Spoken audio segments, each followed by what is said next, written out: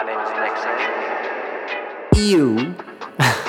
Welcome to Autographs. My name is Nick Singh, and just know originality is on the horizon. Let's go.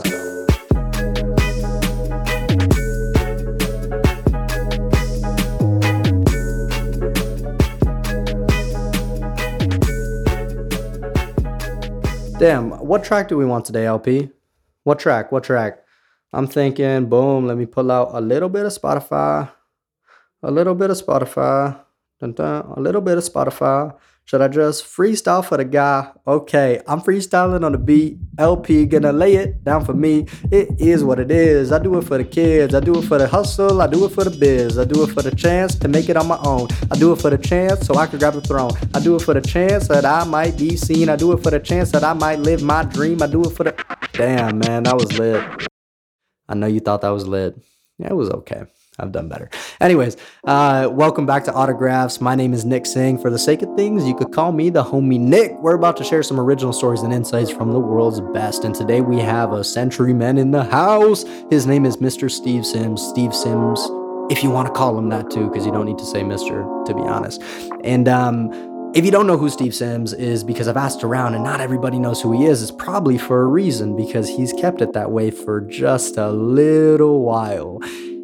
Understand this. If you have things that you want to do in your lifetime that people have told you are unachievable, or people have told you are unimaginable, or even you yourself, even if you're a dreamer, have said, yeah, I probably won't be able to get around to that, Steve Sims has looked those things in the eye and considered them baby food for the most part. He's pulled things off that I've never heard anybody pulling off, literally. He sent people to space. He sent people on a submarine down to see the Titanic. He's gotten people married by the Pope at the Vatican. He shut down museums in Florence at the feet of Michelangelo and had a dinner for six serenaded by Andrea Bocelli, one of the most celebrated Italian artists of all time. He's had people sing on stages with their most favorite rock bands of all time to a live audience. I mean, he's pulled off stuff that I've never seen anybody or interviewed or chatted or heard of anybody in the history of mankind pull off. And the reason why I call him a century man is because truly there's only a few people that roll around every few hundred years like him that are able to pull off the stuff that he is. So if you do have big dreams, if you do have aspirations, if you do have visions, I promise you they're about to get expanded on this show, because what Steve is going to allow you to do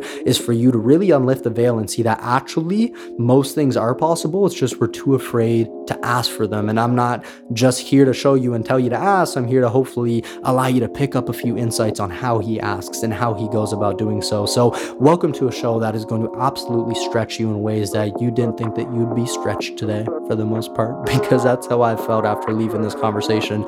I said, damn, man, what can I do that's super big and amazing and beautiful and impactful for the world? And it was beautiful that Steve could bestow that upon me. So I know that he's going to bestow it upon you. I'm going to let him do that. So without further ado, welcome to the show, and thanks for listening. I'm going to see y'all on the other end. Peace.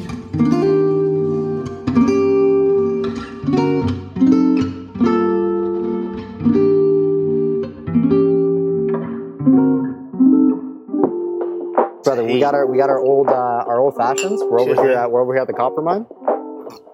Shout out to the Copper Mine in LA. Actually, I want to start here, man. I found out about you about a year and a half to 2 years ago. A friend of mine, Shauna, had just came back from LA, and she met so many cool people on this trip. And she comes back and she goes, Nick, I remember this clearly because I was in my school library. I was in college at the time. I met this guy. I don't know how I got invited to his party.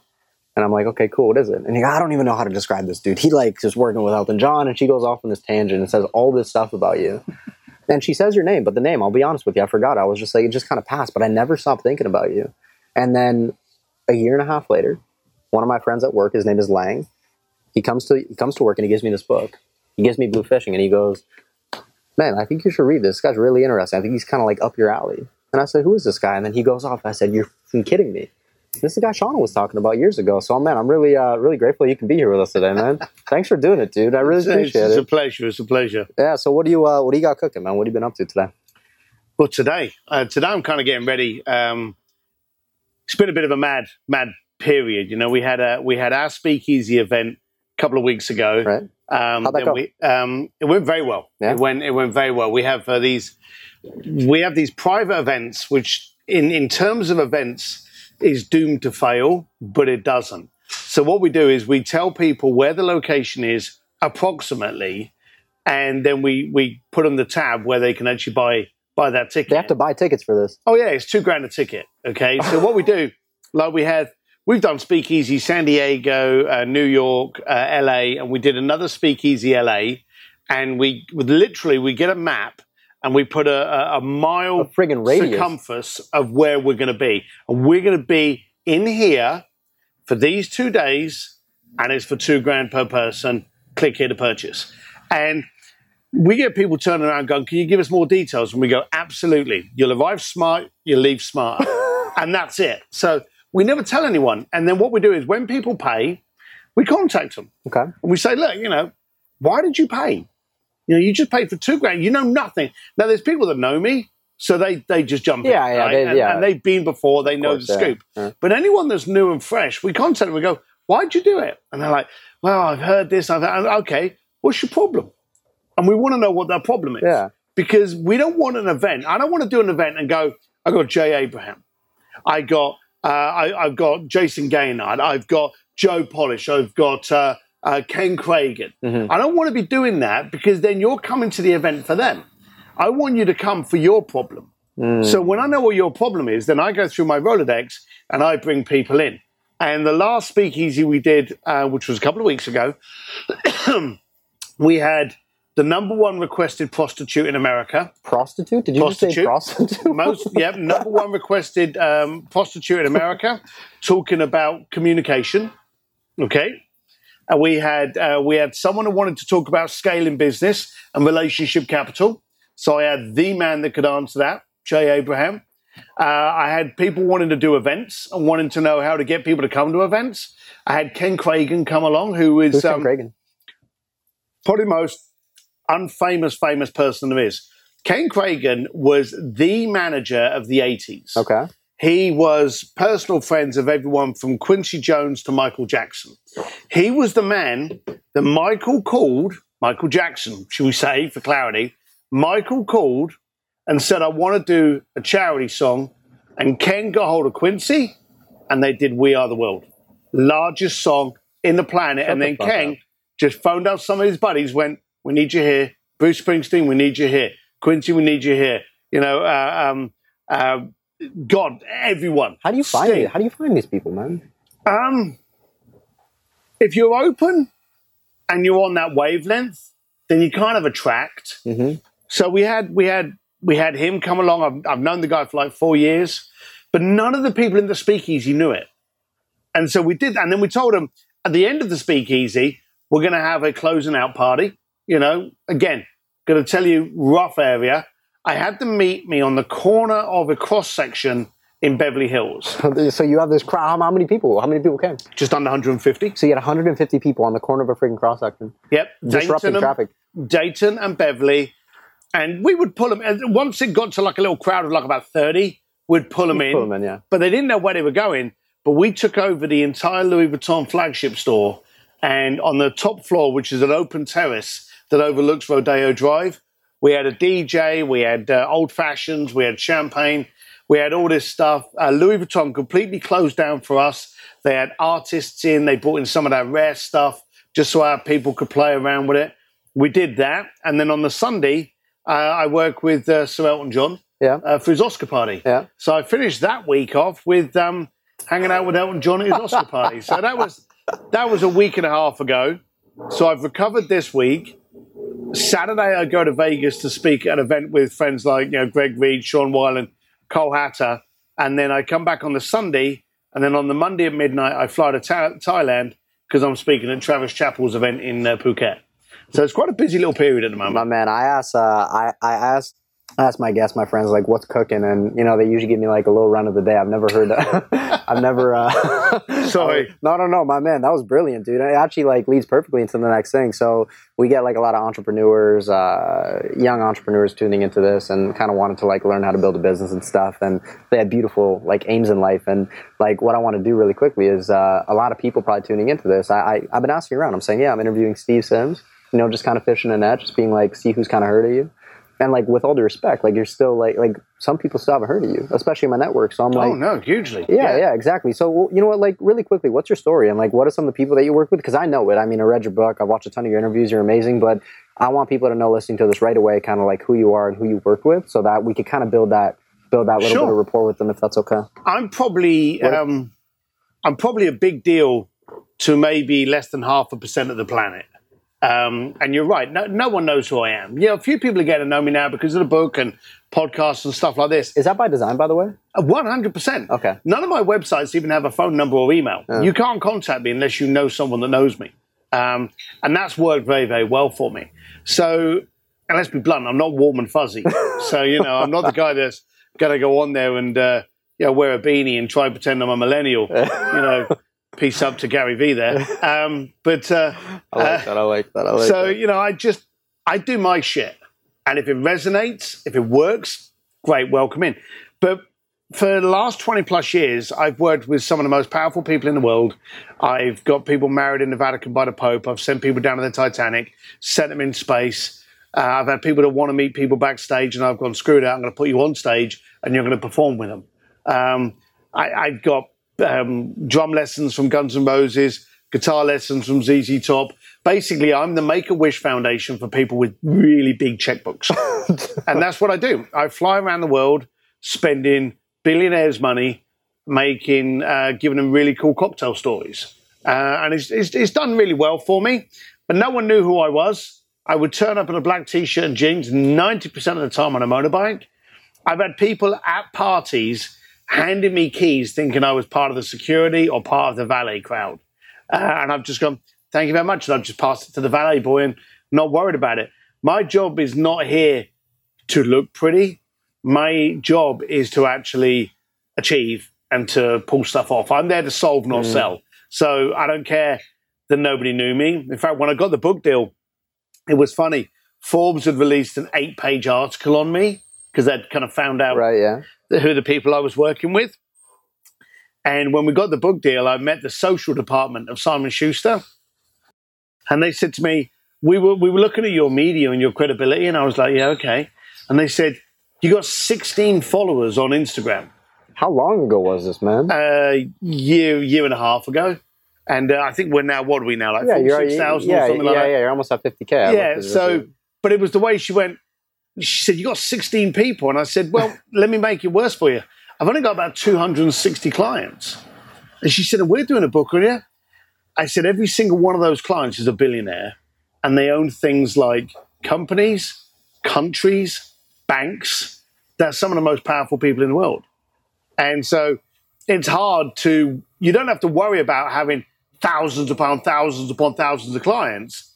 You need to worry about having a few clients that have got billions. Yeah, and doing it really well. And I mean, I got to ask, so like, I know the answer, but again, like kind of for the audience and people listening, how did you get into this line of work? I know it was like a really unlikely start for you. I don't want people to sit here thinking, this kind of stuff is only available for people who are kind of born into it, because that's so fucking far from far from you, man. So my family, those are bricklayers, right? Yeah, my dad owned a construction firm, which consisted of him, my mum, and me. And that was it. And I didn't even get the bloody choice. I left school at the age of 15, and he was like, right, you're on the building site. And that was it. And this is over in the UK, Over in the UK, East London, yeah. And so, he used to do things like porches and driveways and little garden walls. Yeah. It was shitty little work. There was no $1 million contracts. It was like $100 there in your back pocket and $500 there. It was that kind of gig. And typical East London boy. And being a big lad, I ended up working on the door. And I would see these guys turning up in Ferraris. So what do you mean working on the door? What do you mean working on the door? I was a doorman. I was a bouncer. Okay, cool. I was born big and ugly, so I just did what God designed me to do. Okay. I would stand on the door and just go, no. Or I'd get a tap on my shoulder. There's a couple of drunks in the corner. You got to go and split them up. And I'd be like, all right, here we go. But I just saw these guys turning up with suits and watches that were worth more than my house. Cars that I couldn't even spell. And I just thought, I want what you got. And they always say that you are the combination of the 5 people you hang out with. Mm-hmm. Mine were poor-ass broke bikers. So I needed to get some richer friends fast. Right. If I was going to gain that. And then were you conscious of this, though? Because, I mean, you come from a family of bricklayers and stuff like this, but you're young. And, like, where did that education go? Like, how'd you get that insight? Like you wanted, yeah, okay, cool. So it was natural. It wasn't like from a self-help book. It was like, no. It was very natural. It was like you saw it and you wanted it. One of the things that caught me was you would get these, and it still happens now, okay? Okay. You get these guys turn up, and I'm not working on the door anymore, but I still go to parties and I still see it. You see the crowd pull up in their rented show, you know, and when I say rented show, you can join clubs now where they send you 50 grand watches. You know, you can join clubs where you could drive $500,000 cars. Mm-hmm. It ain't yours. You bought it. And trust me, I'm fine with borrowing it. In fact, I'm more for borrowing it than owning the bloody thing. That's a smart choice. But don't rent it and try and convince me it's yours and this is your 10th model. Okay? Because now you're falling into the bullshit zone. So you see these guys turn up and they're renting a Ferrari. They get out of the car different. You know, they pull it up different. They rev that last second. You can tell. You can tell. You're new to that car. The next few seconds is going to tell me whether or not it's a 5-minute rental, you know? And they get out. How do you tell? How do you tell? What do they do? I want to know. It's the body language. Is it? It's always the body language, Okay. you know? Yeah, we got 2 eyes, we got 2 ears, we got a mouth. That makes up about 10% of your body. The other 90% is going to tell me whether or not you're dangerous, you're trouble, you're really worth it. It's your body language. If I got someone in front of me and they're doing this, then I know they're guarded, okay? If I got someone and they're doing this, I know they're nervous. I just need to know why you're nervous. So it's all those kind of things. It's the eye contact. You know, someone gets out of a car and they start kind of like flitting around and, you know, who's checking me out? And they're a little bit nervous. They're feeling uncomfortable. They don't feel comfortable in that setting. And so I know they're the kind of person. I get someone come out, they walk up, straight eye contact, and say, hey, how you doing? They give you a handshake and you're like, hey, let's make sure your car's looked after. And, oh, thank you very much. Give your keys over there to Jimmy. He'll look after it. I'm giving value because I'm now showing the guy I'm going to look after his car. Yeah. He's like, oh, cheers. You know, and he may go to give me a few quid. And I'll be like, don't worry about it, pal. Enjoy the night, you know? I'm trying to get to know these people and give value. You're trying to create a genuine relationship. I'm trying to create it. And so I had, in my earlier years, once I kind of identified those people that had the substance, they would walk up to the door and I'd be like, not tonight. And I remember a couple of times they'd be like, why are you not letting us in, Steve? And I'd be like, you're going to be disappointed. There's a new club just around the corner that's just opened up. Everyone that's anyone's there, you don't want to be here tonight because you'll hate it, okay? So let the other people enjoy the night there. You go to the new spot, okay? And then tell me what you thought. Go around the door, speak to Colin, tell him Sim sent you, he'll look after him. And it's just out of the good of your heart at this point. Like Slash, you wanted to... No, it wasn't. Okay, cool. I like the honesty. Yeah, I'm a very selfish person. I ask myself absolutely every time I do anything, what's in it for me? Okay? I think everyone should. You know, you're on a plane, and I'm not going to flit around, but you're on a plane, you're flying through the air. Before you take off, you've got the girl that stands up, and what does she do? She says, in the case of emergency, the air mask is going to come down. And she says the same thing every single time. Put it on you first before you help anyone else. There's too many people out there that are trying to look good by helping other people when they ain't got their oxygen mask on. Okay? I love that, bro. That's real. I'm a case of I'm going to look after myself first. Okay? If you're going to do anything that's going to interfere with my money, my family, my reputation, my credibility, I'm not going to touch it. Okay? If you're going to give me smiles, if you're going to introduce me to a new place, if we're going to have fun for the afternoon, hey, I'm all aboard on that. So I'm very selfish. Okay. So in me getting to meet these people, remember at the beginning, I wanted those 5 people. I wanted to know 5 people that were richer, more successful, probably better looking, but that wouldn't be hard. Yeah. All of these things, I wanted all of that it would raise my standard up. Got it. Now, you were very conscious of this. Very conscious. But really quick question, side note, how far were you willing to go? Like, were you feeling like willing to like kind of bend a few morals on this because it's out of like self? No, okay, cool, yeah. Within real, I want people to catch that, right? Because like people might take away the wrong message, being like, cool, I'll go to a length out of selfishness, and then I'll help people. But like, this is out of like, I'm not fucking anybody over. I'm just, it's decent intent. It's smart, right? I didn't want to say. Look, we're now moving into the core of the ROI of a relationship. Okay, in my world. And in my mind, okay, every relationship creates value. Now, I've got people that I know, and that you know people that I know, that own wealth. They're in my Rolodex. They help me, and I get an immense amount of value out of them. And I try to help them by telling them, where the best events are or what I can get them into or what I can pull off on. So we create value for each other. I've got other friends of mine that when I go to England, they can't afford the bar tab. They couldn't afford to be in here. So they'll take me to some shitty-ass bar over the road. I will refuse to go in there. I'll bring them in this fine establishment, knowing full well that I'm picking up the bar tab, but they are going to keep me grounded. They are going to tell me dirty jokes all night, and they're going to make me go home with good smiles on my face. I love that. I make sure that every relationship I have has value. So if I'm going to create a relationship with someone that is in a sandpit that I want to be in, I come with a value backpack. What can I bring to your relationship, to your world, to your life that's going to create value that you're not going to want to leave me? Now, in the early stages, as a doorman, I knew where all the top nightclubs were. Then all of a sudden, I knew where all the best parties were, where the best social events, the best award shows. Now I'm getting connected with people that, you want to meet so-and-so? I know them. Let me help you out, you know? And I'm helping them out because they're giving me value. They're educating me on how they do it, how they perceive life, how they walk the talk. And this works for me. I love that, man. And like one thing I do want to highlight really quickly, because like one of the big things here for me, Steve, is there's a lot of talk shows right now, and like a lot of them are just like super like, let me ask you a question. But I really want to be I want to be like a voice kind of for the generation. So I know like a lot of people in my generation are thinking this, like, how do I provide value, right? How do I provide? You probably get people hitting you up a lot. How do I provide value? And then some are really good at it. Some will actually hit you up with like some really good things. Some are really intuitive. But from what I found, I'd be curious to know if you agree, like the best value you can create is exactly what you just said.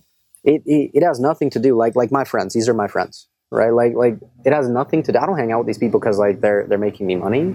I don't hang out with these people because they're paying me. They're not clients. I don't hang out with these people because any of those like surface level read note, like that has nothing to do with it. What does have something to do with it is like they make me laugh. You know, like they're there for me when I need them. So there's this kind of value that is like an energy of just being a human being. You know, and just a fucking friend. And is that like, would you put that as your top priority? I'm curious because like you probably have number one. Okay, so cool. there's a thing that I came up with. And we're getting into a dark period of my life. Right. Have you ever seen a video I did called the Chug Test? The Chug, I read about it, I think, in your book. I know I've heard that from you. No, I have. Yeah. Okay, I don't want to ruin it for everybody, but I know exactly what you're talking about now. So, it's in your book. Oh, it is? Okay. Yeah. So I started connecting with a lot of very fancy people. Right. And then I did what absolutely every entrepreneur does in the world, the self-doubt comes in. And as soon as you start becoming successful, you screw it up because you start going, oh, maybe I should focus on that, or maybe that's not the right cut. And you double doubt everything, okay, which is just a license to screw everything up. And one of the things that came on me was I thought to myself, well, hang on a minute. I'm turning up to some of the most powerful people in the world on a motorbike, black T-shirt, tattoos, earrings. I can't be doing that. Bearing in mind, I've been doing this for 7 years. And it was now that I was thinking, I can't be doing that. Why? What changed? Somebody give you a look? Something in my head. Okay. You know? Randomly. Just randomly. You were successful. And you were successful like this. Yeah. You decided to switch it up. I screwed it up. Okay. Something happened where I thought to myself, hang on a minute. People are looking at me, you know, who is this guy? I better start dressing the dress and walk in the look and stuff. All of these stupid things. Right, yeah. So I went out, I bought a car.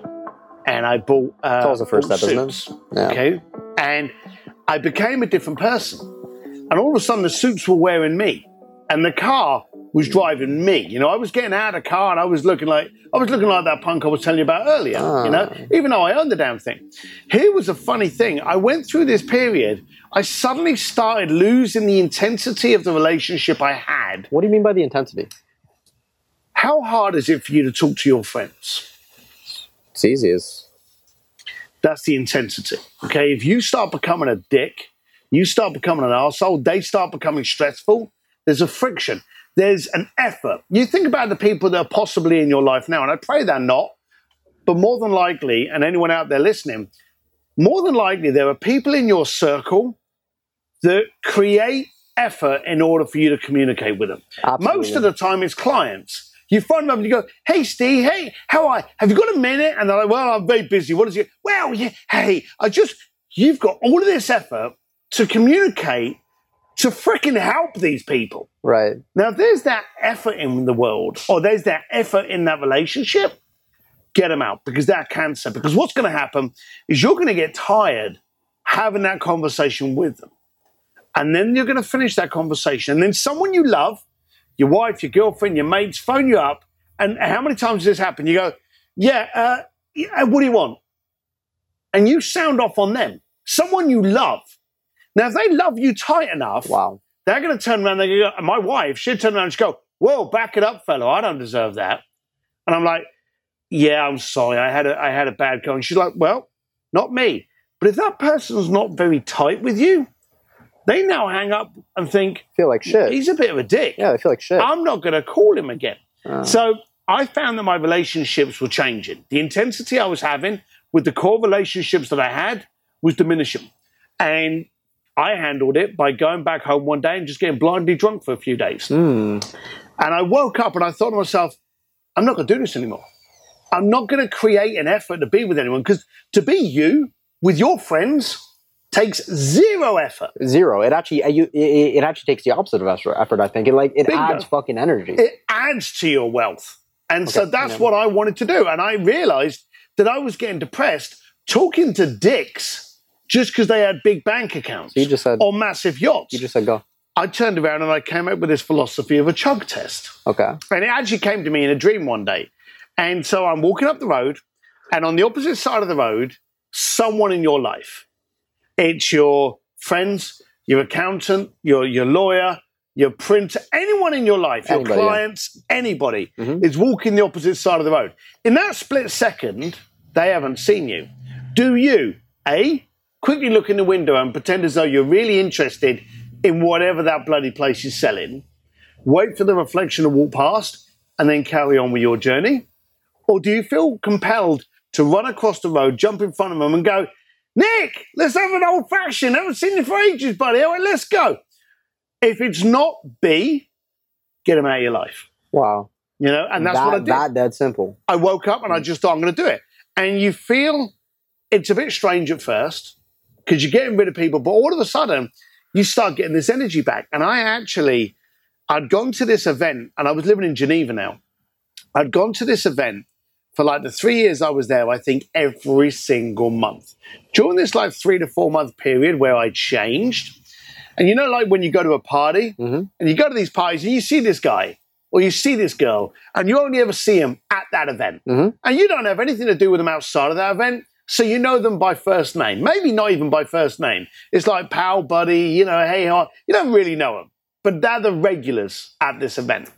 So there was this guy that, and I still don't bloody know his name, but he was always at these events. Got it. And he was like, hey, Steve, how are you? And I'm like, hey, you know, it's good to see you again. You know, and that was it. I wanted no relationship with him. You just knew. And he was just a regular. Right.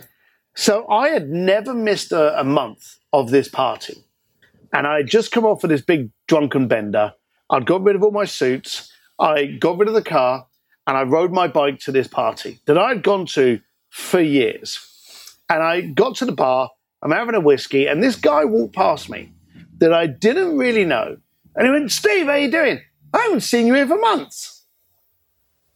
And in that comment, even though I'd never missed a month, I was turning up in a suit. I realized I hadn't actually shown up. Holy shit. Yeah, it hit me so fucking hard that I realized that I had become someone different in order to make you think I was more credible.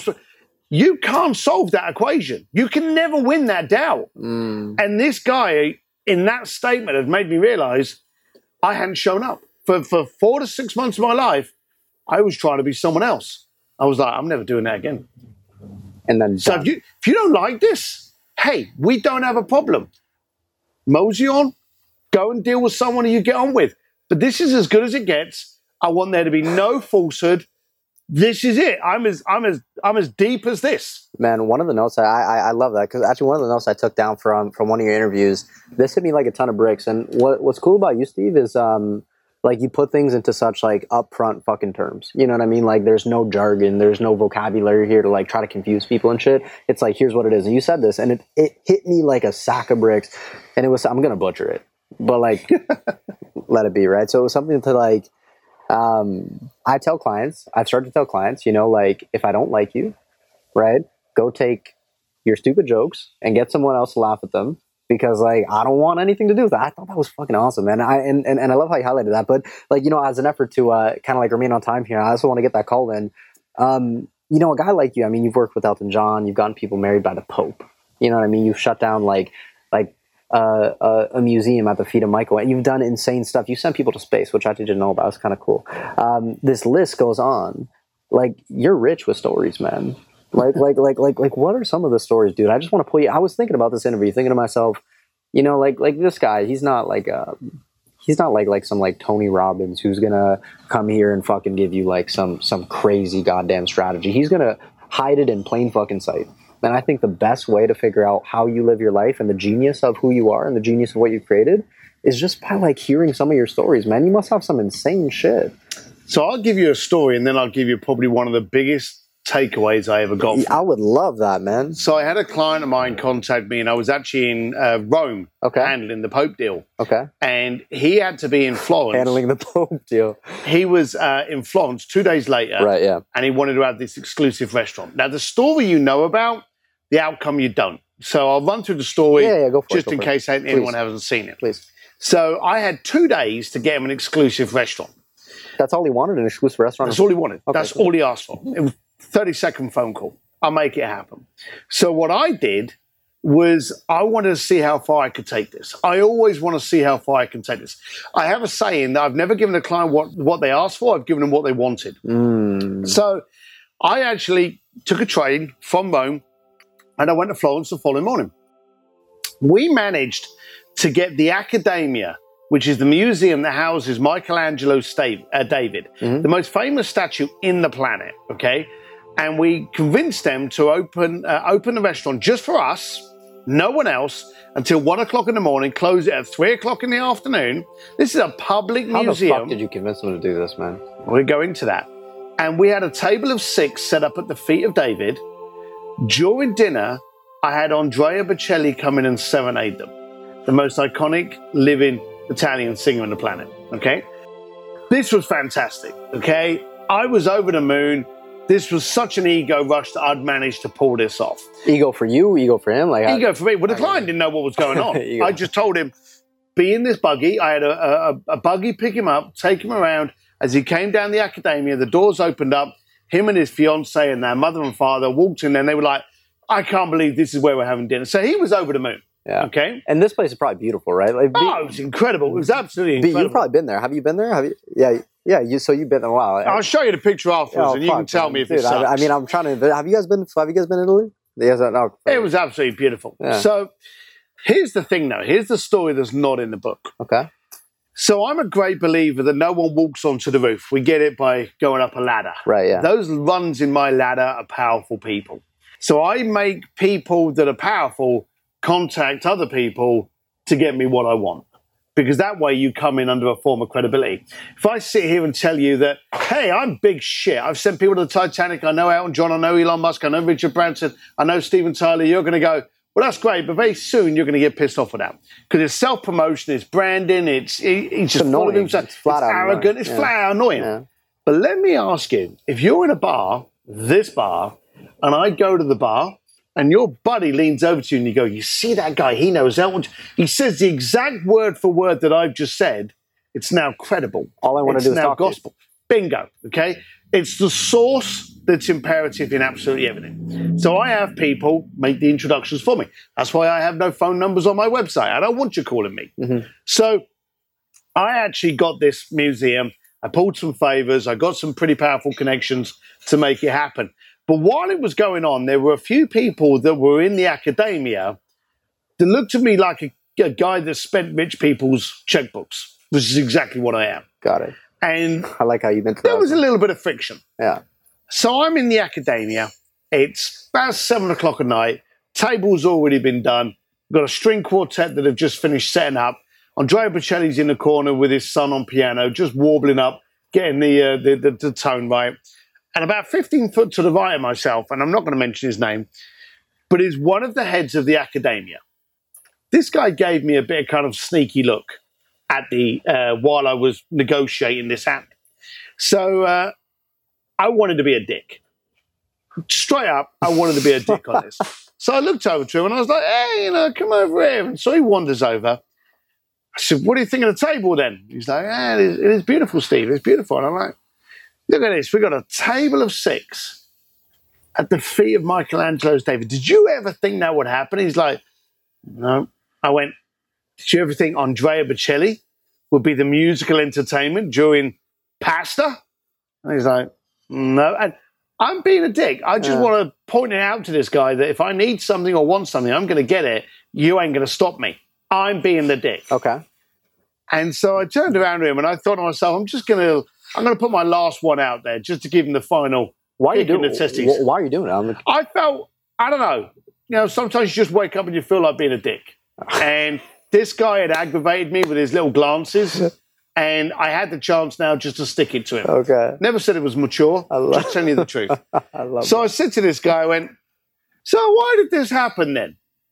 And I'm expecting him to turn around and say something like, it's because no one's as connected as you, Steve, or, no one's as powerful as the people you know, or no one's as good at negotiating. I was expecting this to be my final rub-off, And he still had his arms folded. He just looked over to me and he went, no one's ever asked. And I thought, fuck. Now, I was trying to get one over on him, and he just floored me with that sucker punch. And I realized that I thought I was being the cool one, but 99% of people are so frightened they won't actually ask. Now, I realized what a dick I was going to be, seeing as he just knocked me out with that statement. We went out afterwards. We had Florentine steak. We got heavily drunk, and I've known the guy for years. In fact, he was at my house a couple of weeks ago. So I'm glad to say, and he's heard this story a million times. Yeah. In fact, he's introduced to people as like, I'm the guy that Steve was trying to be a dick to. So he often tells that. So I love that. So, but that's what it was. But I actually came back from Florence, and I went on a quest. I started contacting people that I had pulled things off, and I went, why did it happen? The amount of people that actually turned around to me and they went, well, no one had actually ever asked before. And I realized that we are so in a society now of look at me, but don't challenge me. And I don't want to be looking to fail. Elon Musk, he had those rockets come and then the fuel cells would land on those platforms in the ocean. How many times did you see those blow up? A lot. How many times have you seen it since? I don't know. You would probably be the best person to answer that. You don't. Why? Because it fucking works. The bottom line of it is we look at things when they go wrong. When it goes wrong, when it goes right, we're bored with it. And a lot of people in power, they don't want to be shown up. They don't want to be seen to fail. Elon couldn't give a rat's ass. But that's the bottom line of it now. We're in a society, especially with these bloody evil little things, where you will be filmed falling over and it will be on YouTube before you've got back up. The entrepreneurs are scared to fall over. Me, if I don't fall over and if I don't fail on a weekly basis, I haven't tried hard enough. Wow. So that's where it is. So that guy... That's where the magic is right there. That's the magic. It's a fucking ass. That guy told me quite openly, no one asks. So I want you to ask more. So here's that is literally genius. But thanks to him. Yeah, I know. Seriously though, right? Put credit is due. But my question for you is this. I reckon that like Scooter Braun said this once. I can't even think to take credit for this. He goes, you know what, look, a lot of people think I'm extraordinary, cool. I've worked with, you know who Scooter Braun is? Yeah, he's a cool guy, right? So he goes, like, I'm just an ordinary fucking guy. And like people think I'm this genius in marketing. I'm not. He just goes like, I'm an ordinary guy, so if I think of something that excites me, probably it'll excite a million other people too if we show them. And that's my marketing strategy. I just think of what excites me. Yeah. So I feel like with your asks, correct me if I'm wrong, seriously, it's not so much as like challenging people, like walking up to like the Pope and being like, but it's exciting them. It's like calling on like their deeper principle, right? Totally. Is that accurate? Because you're not like sitting there being like, I want to challenge, because no one like is really that down to like play games or be challenged. Not everybody's that competitive, but everybody's down to have a little fun. Is that right? You are spot on. Okay, you've got to get them from a vendor and a source to a passionate fanatic. Now, if you can go in there and go, look, you've already been introduced to me, and you know I did this, and I did this, and I did this, but how would it be in 6 months' time we could tell a story of a couple having dinner at the feet of Michelangelo's David with maybe one of the most iconic... Can you imagine that story? Get them involved in the passion, and then they'll fight that battle for you. Yeah, it'll be like nothing you've ever done before. It's literally brilliant. I love that. And I got 2 more questions for you, and then we're going to make the call, and then we're done. I have no idea who we're calling, but okay. I know, it'll be a fun guy. He's a good guy. I've vetted him, so he's not going to ask you anything creepy. But in all your line of work, man, you must... I had... This one's for Lang. Lang, this one's for you. I know Lang's the one who introduced me to the book. He's the one who gave me the book. I said, let me ask you a question. And he goes, here's what I want to ask Steve. So this one's from Lang. And it's a good question. He goes, you know what I'd want to know? I said, what? Like, what are some of the fucking strangest requests you've ever received in your life? Like, shit that you literally had to look people in the eye and just say, no. Like, I'm so sorry. Like that, no. That is so out of... I can't even think. You probably got some crazy shit. There's only one. There's only one, because as far as I'm concerned, like, I set a client up on stage to sing with the rock band Journey. Mm-hmm. I didn't even know who Journey was. That story was hilarious. If you're listening to this, watch one of Steve Sims' interviews on that. That story's hilarious when you met them. So the bottom line of it is, I have no care if it impacts me, if it strikes my arousal nodes. I care that it excites you. Got it. If it excites you, I'm doing it. Okay, that's all I care about. I don't care what it is. If it excites you and it doesn't hurt someone else, I'm going to make it happen. But there was one Looney Tune, and this was back in the early 2000s when I was in Palm Beach. I get this girl on my office, and she paged me through, and she said, I think you need to speak to this guy on the line. I'm like, fine, what is it? Now, if it was an easy request, they handled it. If it was a really exciting request, they bumped it up to me, because I'm selfish like that. Yeah. So I'm like, oh, good, what's this one? And this guy gets on the phone, I'm like, hey, how can I help you? And he said, oh, I heard about you. And so, oh, okay, well, what do you need? And he said, I want to detonate a nuclear warhead. I said, come again? He said, I want to actually press the button on the most powerfully destructive thing in the planet today. What the fuck? Now, the bottom line of it is, let's be blunt, you make enough money payment over to Korea and you're doing that, okay? But I was like, no. Now, this was way before 9/11 and all of those things. Did he want to hurt people? That. Did he want to hurt people? Was it like a test? No. He wanted to. He just wanted like a test, like a fucking test. Just a little going to because over in Asia they do all the nuclear tests on the little islands over there. So it could have been done, but the fact that he wanted to just push the button on the most destructive thing in the planet, it's fucked up. That made no sense. So we were like, no, you need help. We're not going to be doing this. Yeah, that's fucked up. That was it. So that's the only one. But I've had people that have wanted to meet botanists, plants. Okay. There was this doctor that actually did this orchid, and he did something about reviving this strain of orchid. So it went from damn near extinction to thriving. And this guy wanted to meet him like he literally was meeting the reincarnation of Elvis. Was so excited to meet this botanist. And I actually thought, well, I'll get a hold of the botanist's publicist or maybe their manager or something like that. I went through a few friends. I got some phone numbers. I found this guy. He answered the phone. He was in his garden. And I said, oh, do you want me to speak to your publicist? Oh, I don't have a publicist. What about a manager? Oh, I don't have a manager. And so we arranged that they met in London and they had lunch. You're fucking kidding me. But he wanted to speak to this guy as though he was Elvis. It was so exciting to me. I love that. Matt, how much does this stuff cost? Like seriously, and look, I hate to press you on that, but like literally every single person I told about you, like every single one who didn't know who you were, that I told who you were, their first question is, what the fuck does that cost? Like, what's the range? You don't have to say how much things. Like, how much is this thing? If you've got like a luncheon with a famous botanist, you're looking at a couple of grand kind of thing. Yeah, stuff like that, right? You want to go and throw people out of a museum at 3:00 in the afternoon, then you're looking at $750,000 for a night. Yeah, so that's how the thing works. It really just ranges. I get you. I've had millions wired into my account, and then the following day I had to wire them out again to pay for the stuff. Yeah, exactly. So I've gone from. Right? Yeah, it's all over the place. Yeah, but it's not about money for you, so I know that. So look, it's about impact. It is. And I could tell that. So I actually want to tie that into this last question. We're going to make the call and then we're done. So you've done some fucking crazy shit. I've sat across the table from some people who have built like $100 million companies. You've sat across the table from people who have done some insane stuff with their life. But most people's bodies of work are just not as unique as yours, I'll be honest. Like, are you going to be like this $100 million, billion? And I don't know. I don't even know if that's your goal. I don't think it is. But what I'm getting at is that, like I consider people like you to be a century man. I was thinking, who does this guy remind me of? You actually reminded me a lot of this guy named Jerry Weintraub. Do you know who that is? I've heard the name. He's one of the biggest managers in Hollywood. He managed Elvis, John Denver, Frank Sinatra. He was responsible for creating all the original Ocean movies, The Karate Kid. He was this insane producer, and he was just known as the guy who can pull things off.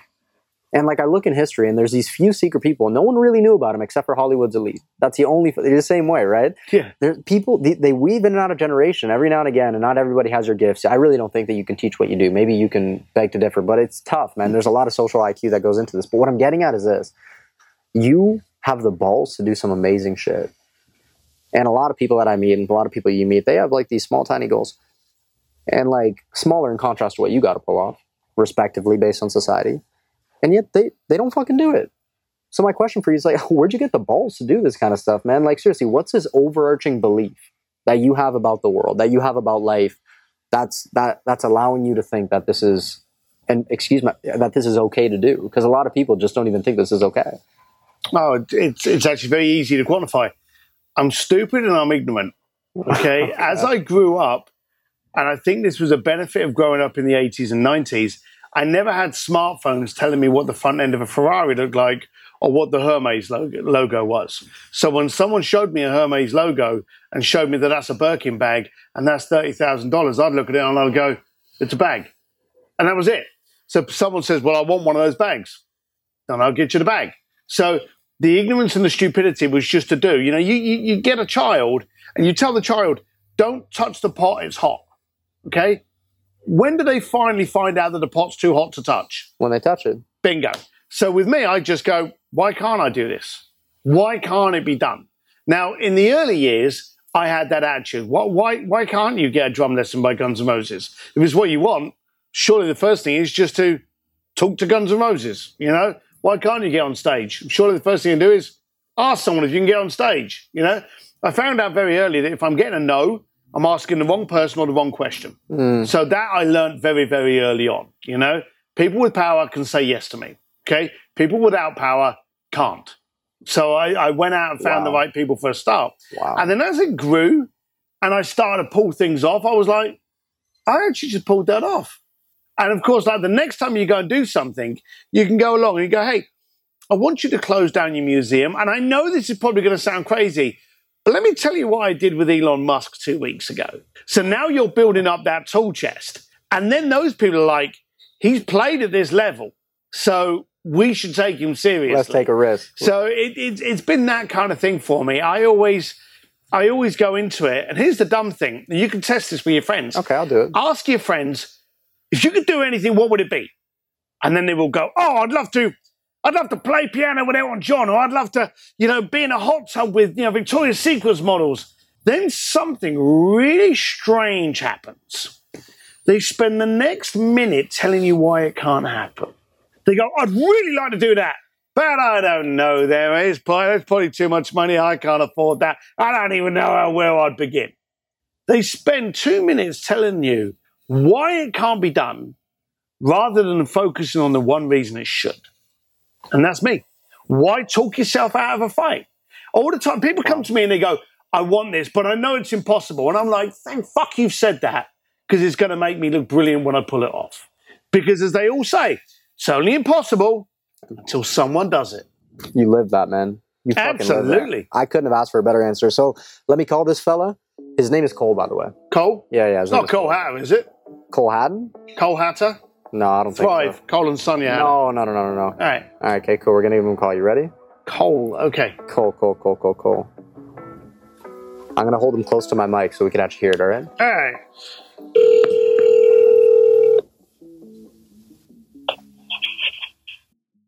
Hello. Hey, what's going on? Is this Cole? Yes, it is. My man, you're here with Nick Singh and Steve Sims. Say what up.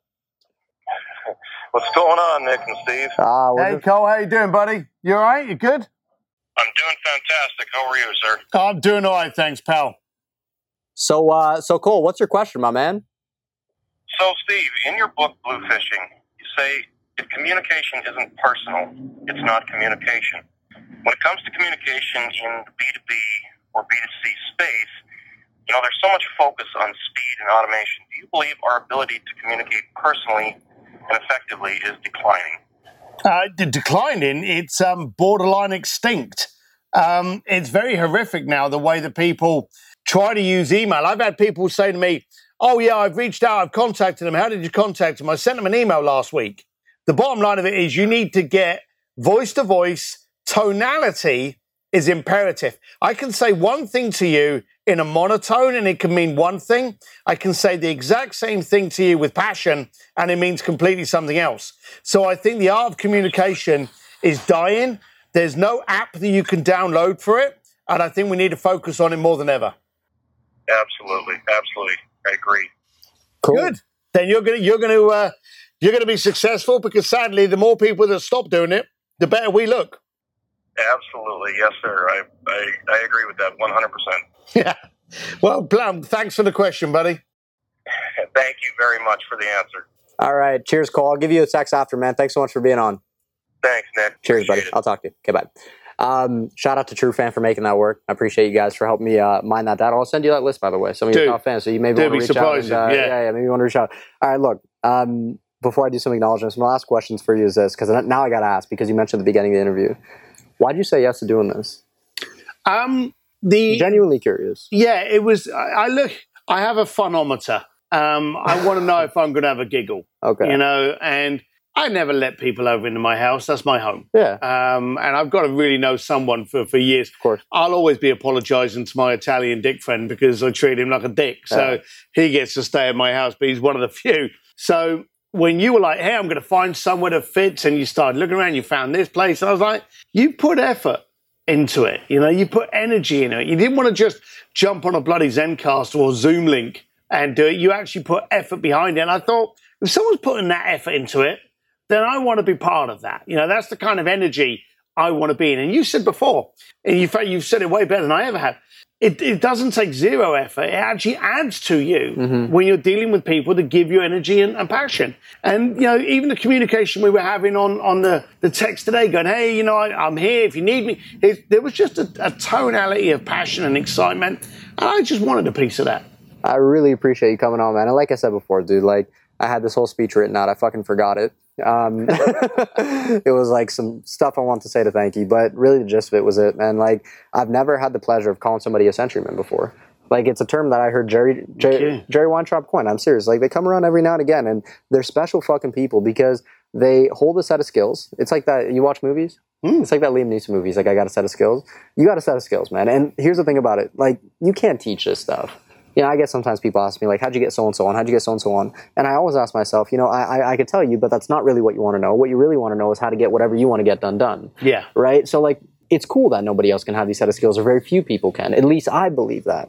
And it's cool to be able to sit across something like that, man. I think that the coolest thing about you is that we're living in a world where a lot of cats and a lot of players are all about, let's do some good, let's be impactful, let's do this. And it's beautiful. And you're that way too, but you're not afraid to sit down and be like, I'm a selfish motherfucker. I don't really hear you talking about legacy and stuff because, to be quite frank with you, I don't know if you give a shit. No. You care about a different set of things, man. And I'm telling you, this is a different kind of great conversation. So my thank you to you is just thanks for being you, man. And I hope to continue to connect in the future. Appreciate it. Cheers, buddy. My man, Steve. Thank you. Appreciate you, bro. Thanks, everybody. All right, let's wrap.